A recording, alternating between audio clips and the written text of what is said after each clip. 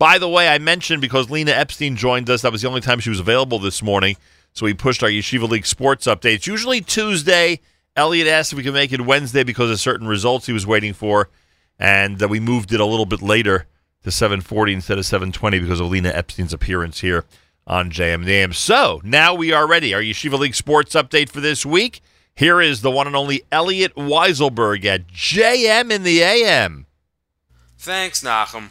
We are a day late for the sports update, but certainly by design. The last few nights, including Tuesday night, have held several playoff-shaping matchups, and we'll bring them and their fallout to you straight ahead on the JM the AM Sports Update. A good Wednesday to all. I'm Elliot Weiselberg. The last 2 days have created much-needed clarity for the Girls Varsity Hockey League. Coming into the week, we already knew that SAR and Kushner would be the East and West Division champs, respectively. After the last 2 nights, the other 6 teams and where they are headed are all taken care of. On Monday night, Heschel took out Frisch 5-0, eliminating the Cougars from postseason contention, clinching the 4th spot in the West for the Ramaz Rams. At the same time, the Central Wildcats dominated the SKA Sonics 5-1 to clinch the 4th spot in the East. This set up the 2 1-seed versus 4 seeds as SAR versus Ramaz and Kushner versus Central. Last night we would learn about the final 2 matchups as Mayanot and Heschel squared off in Heschel, with the winner earning the 2nd seed in the West and the right to host East number 3 North Shore. 2 goals from senior Layla Small would be enough for the Heat, who would go on to defeat the Rapids 3-1. As a result, the brackets for girls hockey will be as follows. West number 1 Kushner versus East number 4 Central, East number 2 Hafter hosting West number 3 Mayanot, East 1 SAR versus West 4 Ramaz, and West 2 Heschel hosting East 3 North Shore. While all that's taken care of, Thursday night we'll see the 2 number 1 seeds finishing off their seasons against each other in what will amount to a pride matchup between SAR and Kushner, and possibly a preview of what we might see in just a few weeks from now. Another league that's ready for the postseason is girls varsity soccer.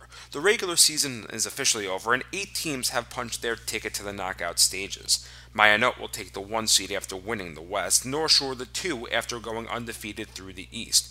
Kushner and Central are the 3 and 4 seeds. Flatbush is the 8th seed and will take on Mayanot, but there is a 3-way logjam between SAR, SKA, and Ramaz at 5 and 3 that needs to be sorted out before we know what the matchups will be. Boys varsity soccer is in a similar boat but still has games to help determine the spots that are up in the air.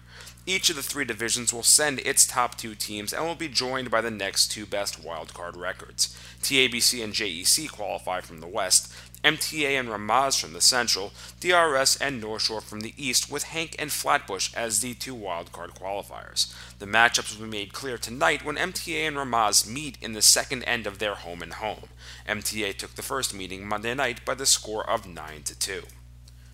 Boys JV soccer will see Frisch and DRS taking the top 2 spots and the bye into the semifinals. The quarterfinals will see SAR as a 3 seed hosting number 6 Hafter, and intra-division rivals Flatbush and Magen David will meet up in the 4-5 matchup.